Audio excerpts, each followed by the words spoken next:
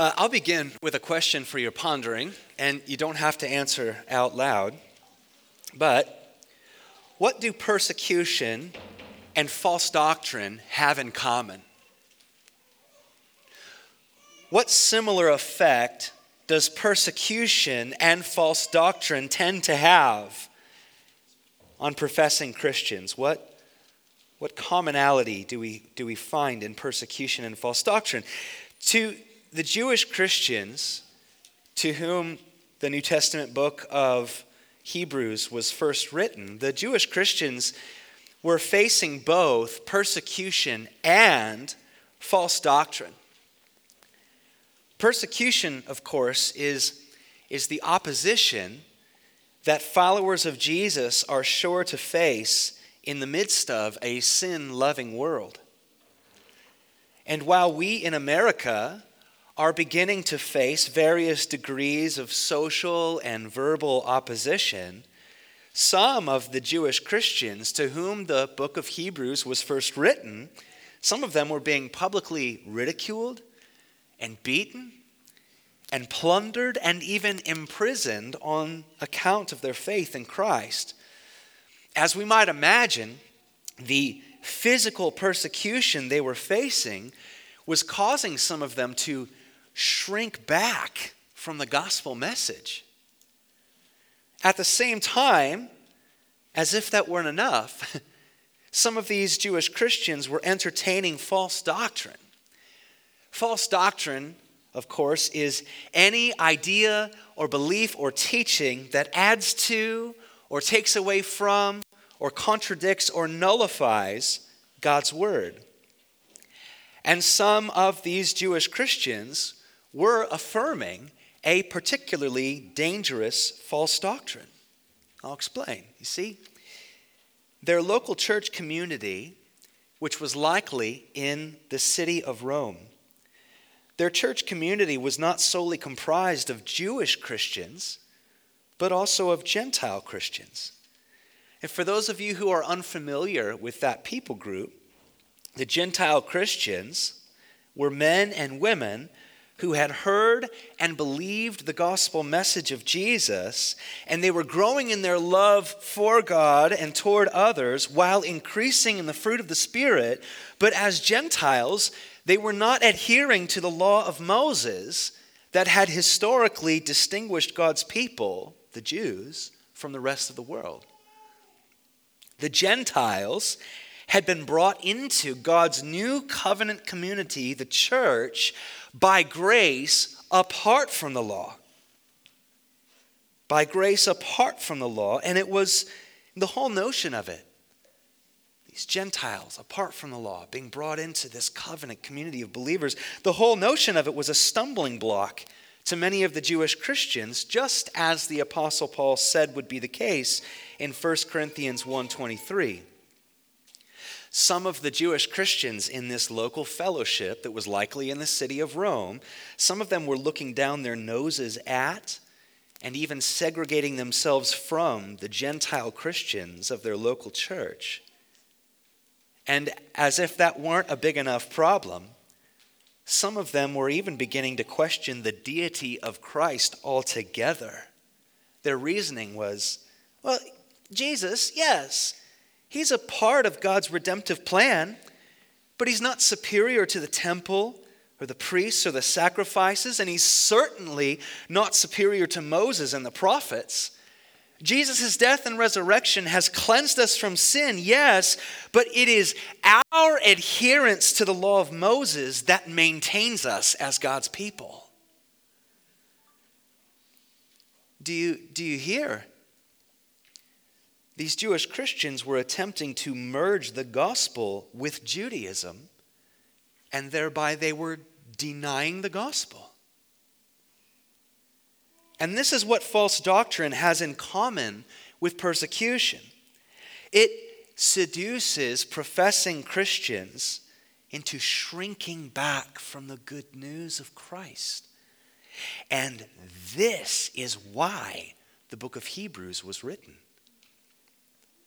This letter, which reads like a sermon and which quotes from the Old Testament more than any other book in the New, this letter was written in order to correct the Jewish Christians who were affirming false doctrine, and it was written in order to comfort the Jewish Christians who were facing persecution. Theologian Philip Hughes calls the book of Hebrews a tonic, a medicine for those who are spiritually weary and debilitated. The book of Hebrews, he writes, takes us beneath the surface to the profound depths of our Christian faith, enriching and establishing our understanding of the grace of God that has been made manifest on our behalf. John Calvin wrote, "There is indeed no holy scripture which speaks so clearly of the priesthood of Christ as the book of Hebrews. No holy scripture which so splendidly extols the power and worth of Jesus' unique sacrifice, and no holy scripture which explains more fully that he is indeed the end of the law." We don't know exactly who wrote the book of Hebrews. How's that for starters?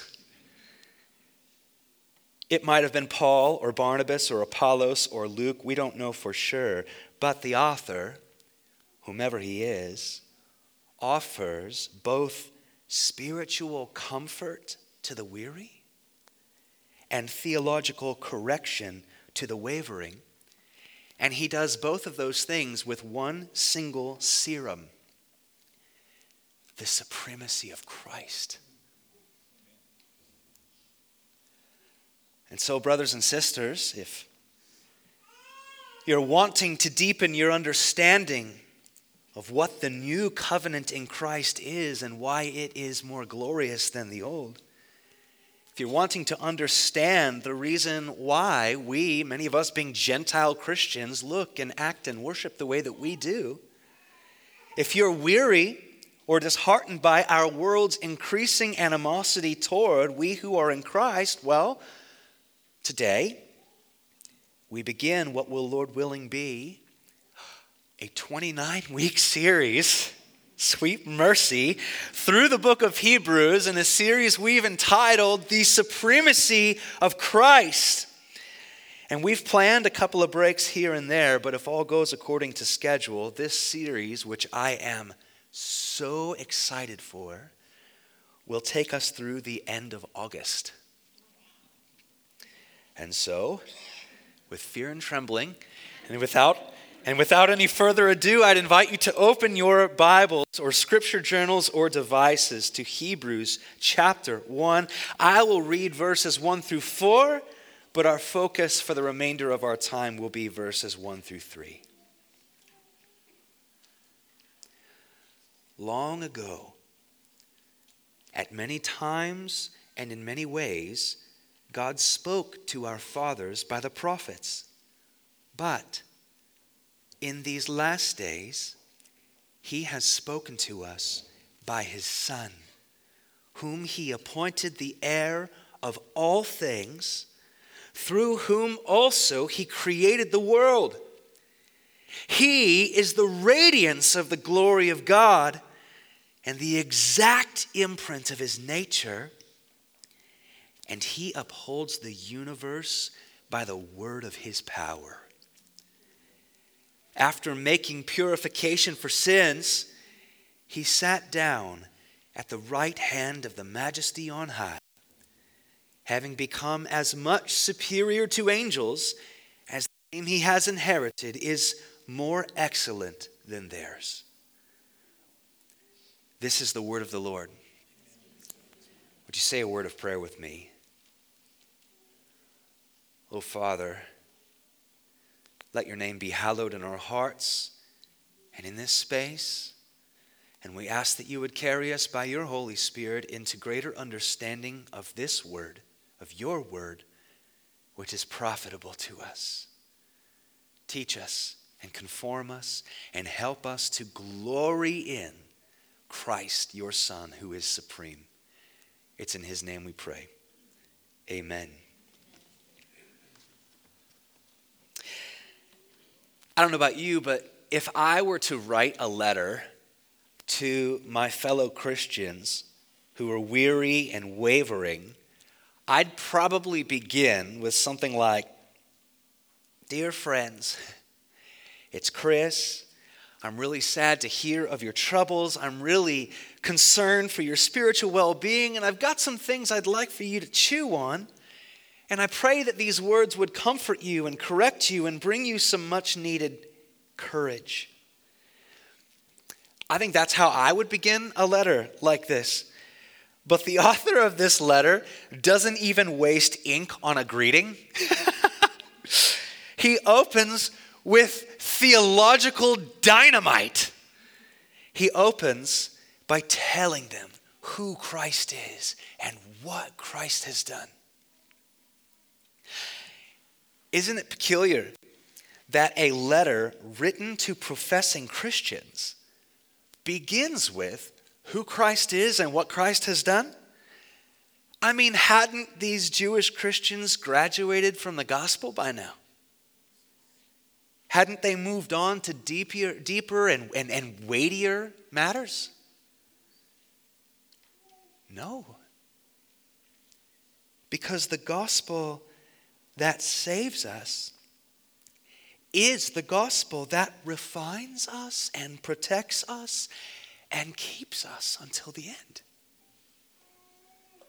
When we face persecution, there is no greater comfort than the supremacy of Christ above all things. And when we are being lured away by false doctrine, there is no greater corrective than the supremacy of Christ above all things. But for the writer of Hebrews, the story of our redemption doesn't begin at the cross. That's where it culminates. For the writer of Hebrews, the gospel begins, verse 1, long ago. Long ago. Ever since the Garden of Eden, when Christ's coming was first promised, God has progressively, incrementally spoken through the prophets, men like Moses and Isaiah and Jeremiah and others. All of these prophets spoke on God's behalf, yes, but now, holy smokes, in these last days, at the dawn of a new age and for the inauguration of a new covenant, God has spoken again. This time, he hasn't spoken through prophets who spoke on his behalf. This time, he has spoken to us through himself, through his own divine Son. In verses 1 and 2, the writer of Hebrews is already going after the Jewish Christians who were diminishing the supremacy of Christ by elevating the prophets to look him in the eyes. Before we move on, though, we need to marvel at something for a few moments. We need to marvel that God speaks to us at all. We need to marvel at this fact that God communicates to us because he wants to be known by us. He wants to be known. The God who made the heavens and the earth wants us to know him, to see his handiwork, and to walk in right relationship with him. God communicates his existence to us through the things he has made. Theologians refer to this as general revelation. General revelation. The swarming oceans and towering mountains and shining stars, the beautifully diverse fruit-producing trees and animals and all the peoples of the earth, these things did not materialize on their own, no matter what the scientists will tell you. By our existing, God intends us to know that he exists. And he not only speaks to us through general revelation, he speaks to us through what theologians refer to as special revelation. He speaks to us in Scripture. Through the writings of Moses and Joshua and David and Solomon and Ezekiel and so on, from the book of Genesis and all the way through the book of Revelation, God incrementally reveals to us more and more about himself and about his rebelling world and about the people whom he is shaping by the winds of grace to dwell with him forever. The climactic conclusion of God's special revelation, the climactic conclusion, the apex, pinnacle, crescendo, what have you, to God's word is the gospel. The paradigm-shifting crescendo of the Bible is revealed to us in the person and work of Jesus Christ, who completely fulfills every last promise and type and shadow alluded to by the Old Testament prophets. As theologian Al Mohler puts it, Christ is the conclusion to an already existing story found in the Old Testament, and in another sense and at the same time, Christ's coming, well, it's God's revelation through his Son that something entirely new is upon us. It's no wonder why the writer of Hebrews opens up with, long ago, at many times and in many ways, God spoke to our fathers by the prophets, yes, but, you're not hearing me, but in these last days, God has spoken to us by his Son. This is Christ, the second member of the Trinity who, at the perfect moment of human history, put on flesh and bone. Christ came to tell us who God is by showing us who God is. Christ is supreme over and above the Old Testament prophets. As Pastor Ed will, Lord willing, unpack next week, Christ is supreme over and above God's angelic messengers. The entirety of Hebrews chapter 1 is dedicated, and so will the subsequent chapters, but the entirety of chapter 1 is dedicated to making sure that we know Christ is supreme. You have him, you have everything. You know him, you know it all. You behold him, you're beholding it all. You cling to him, you're clinging to it all.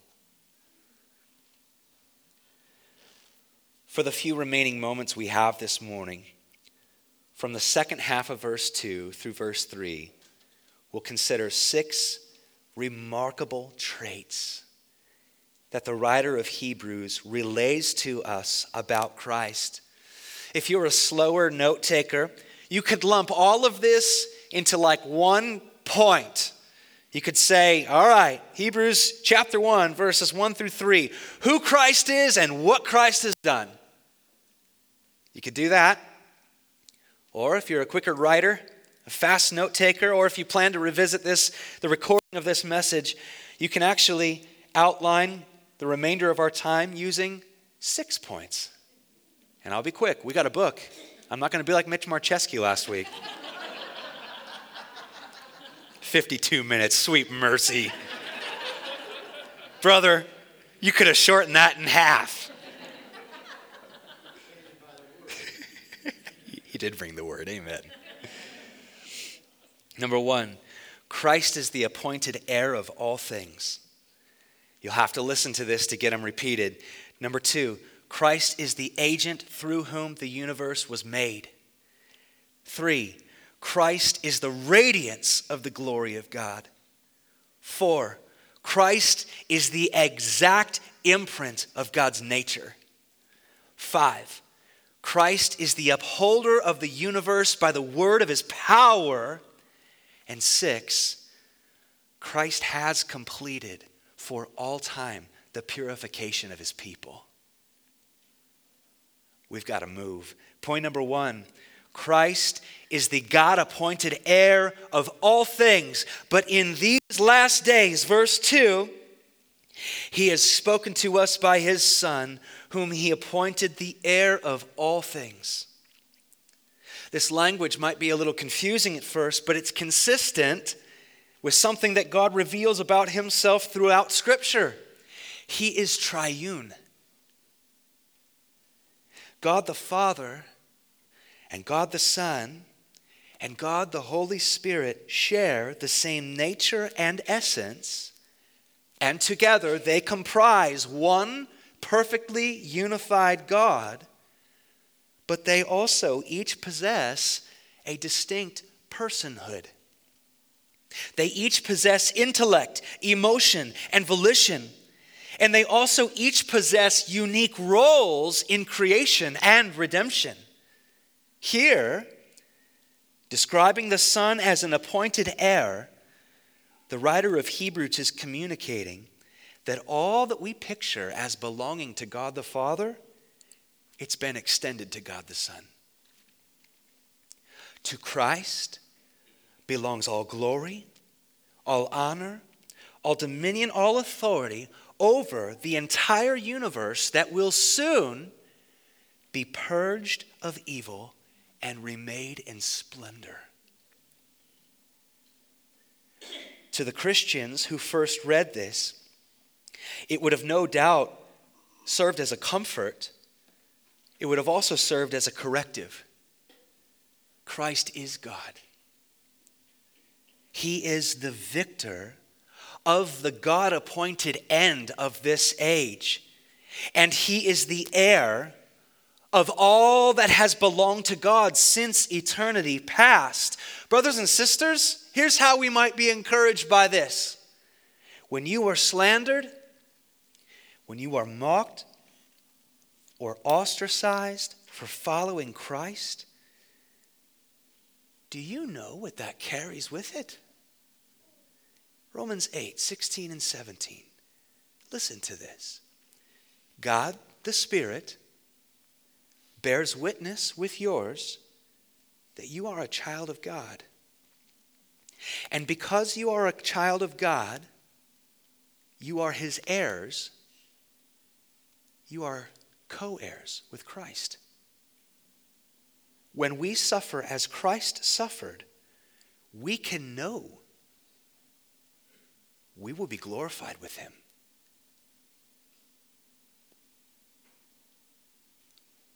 What a strangely comforting little nugget of wonderful, explosive truth that we can put in our pockets when we're being mistreated on account of our faith in Christ.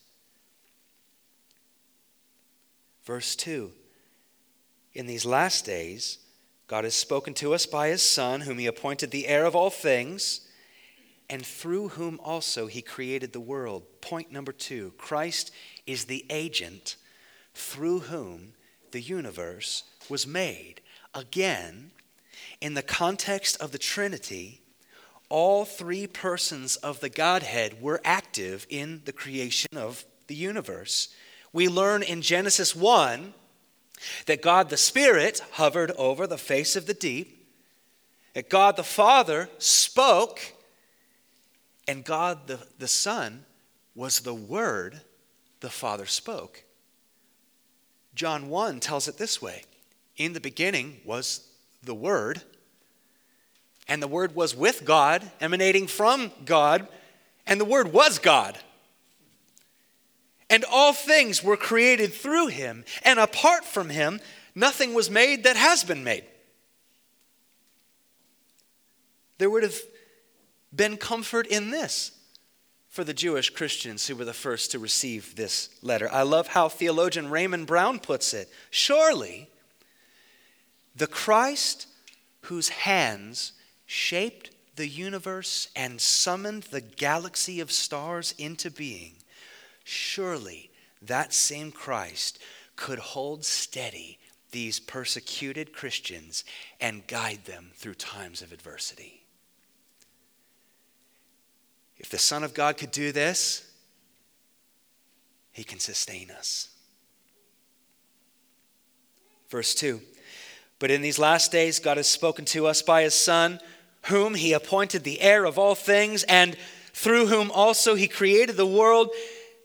He is the radiance of the glory of God. Point number 3, Christ is the radiance of the glory of God. This trait of Christ no doubt carried a corrective significance for the Jewish Christians. You see, the glory of God that had been seen by their ancestors on Mount Sinai when the law of Moses was given, that glory was overshadowing this glory.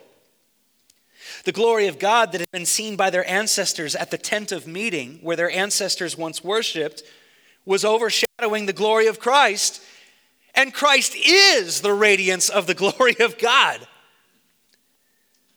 The writer of Hebrews is insisting here that at no previous time in redemptive history has the glory of God been more perfectly manifest than in God's Son, Christ Jesus. And we get to read about him and know him and walk with him and be like him.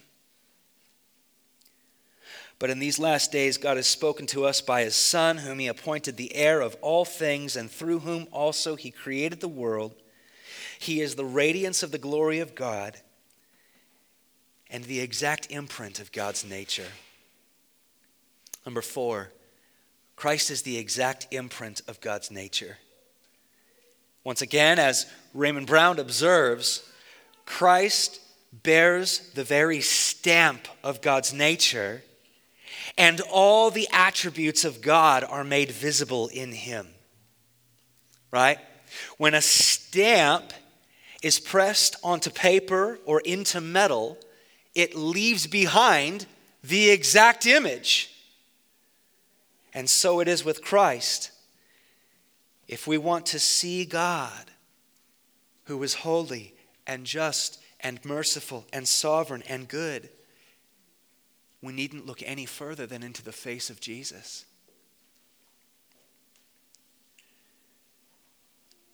But in these last days, God has spoken to us by his Son, whom he appointed the heir of all things, and through whom also he created the world. He is the radiance of the glory of God, the exact imprint of his nature, and he upholds the universe by the word of his power. Number 5. Christ is the upholder of the universe by the word of his power. This is some lofty language, man. In times of adversity, may we recite this to ourselves over and over again. As much as Christ was present and active in the creation of the universe, he is presently present and active today. By Christ's present and active power, the stars are holding their positions in the sky. The oceans are obeying their boundaries. The spring flowers will surely bloom on schedule. Some of them are already coming up a little bit because it got warm there for a second. And we, because of Christ's present and active power, we continue to live and move, and our souls have been awakened by him. Were Christ, let this just boggle your mind for a second. Were Christ to withhold his sustaining power for just a moment, all space and all matter and all life and all faith would cease to exist.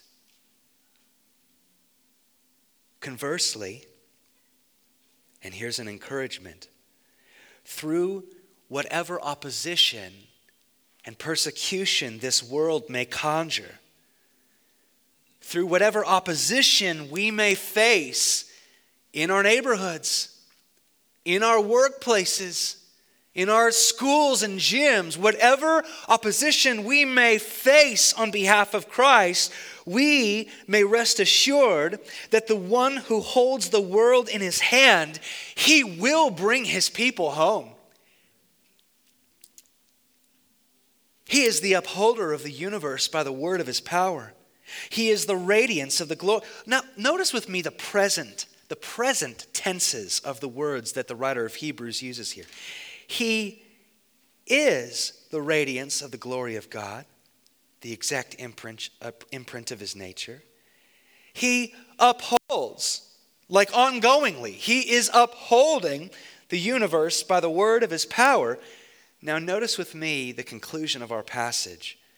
The past tense, the completed tense that is used. After making purification for sin, he sat down. He sat down at the right hand of the majesty on high, signifying a completed work. Sitting down in completion. He sat down at the right hand of the majesty on high. Point number 6, Christ has completed for all time the purification of his people. This is an idea that the writer of Hebrews is going to repeatedly emphasize. The Jewish Christians, many of whom he was writing to, many of them were merging the gospel with Judaism and meandering on back into the sacrificial system. No. For there is now no sacrifice to be made for sin. They were trying to merge the gospel with Judaism. But anytime we merge Jesus with anything else, we forfeit Jesus. Because Christ has died on a cross once in order to purify people of every nation and language from their sins, past, present, and future, there is now no sacrifice to be made because there is now no condemnation to be borne.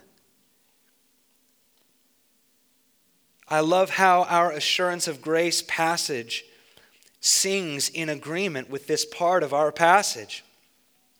The Apostle John, I write these things to you who plainly and simply and repentantly believe in the name of the Son of God.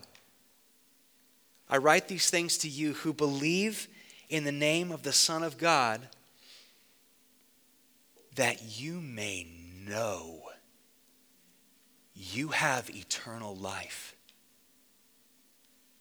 now and tomorrow and forever.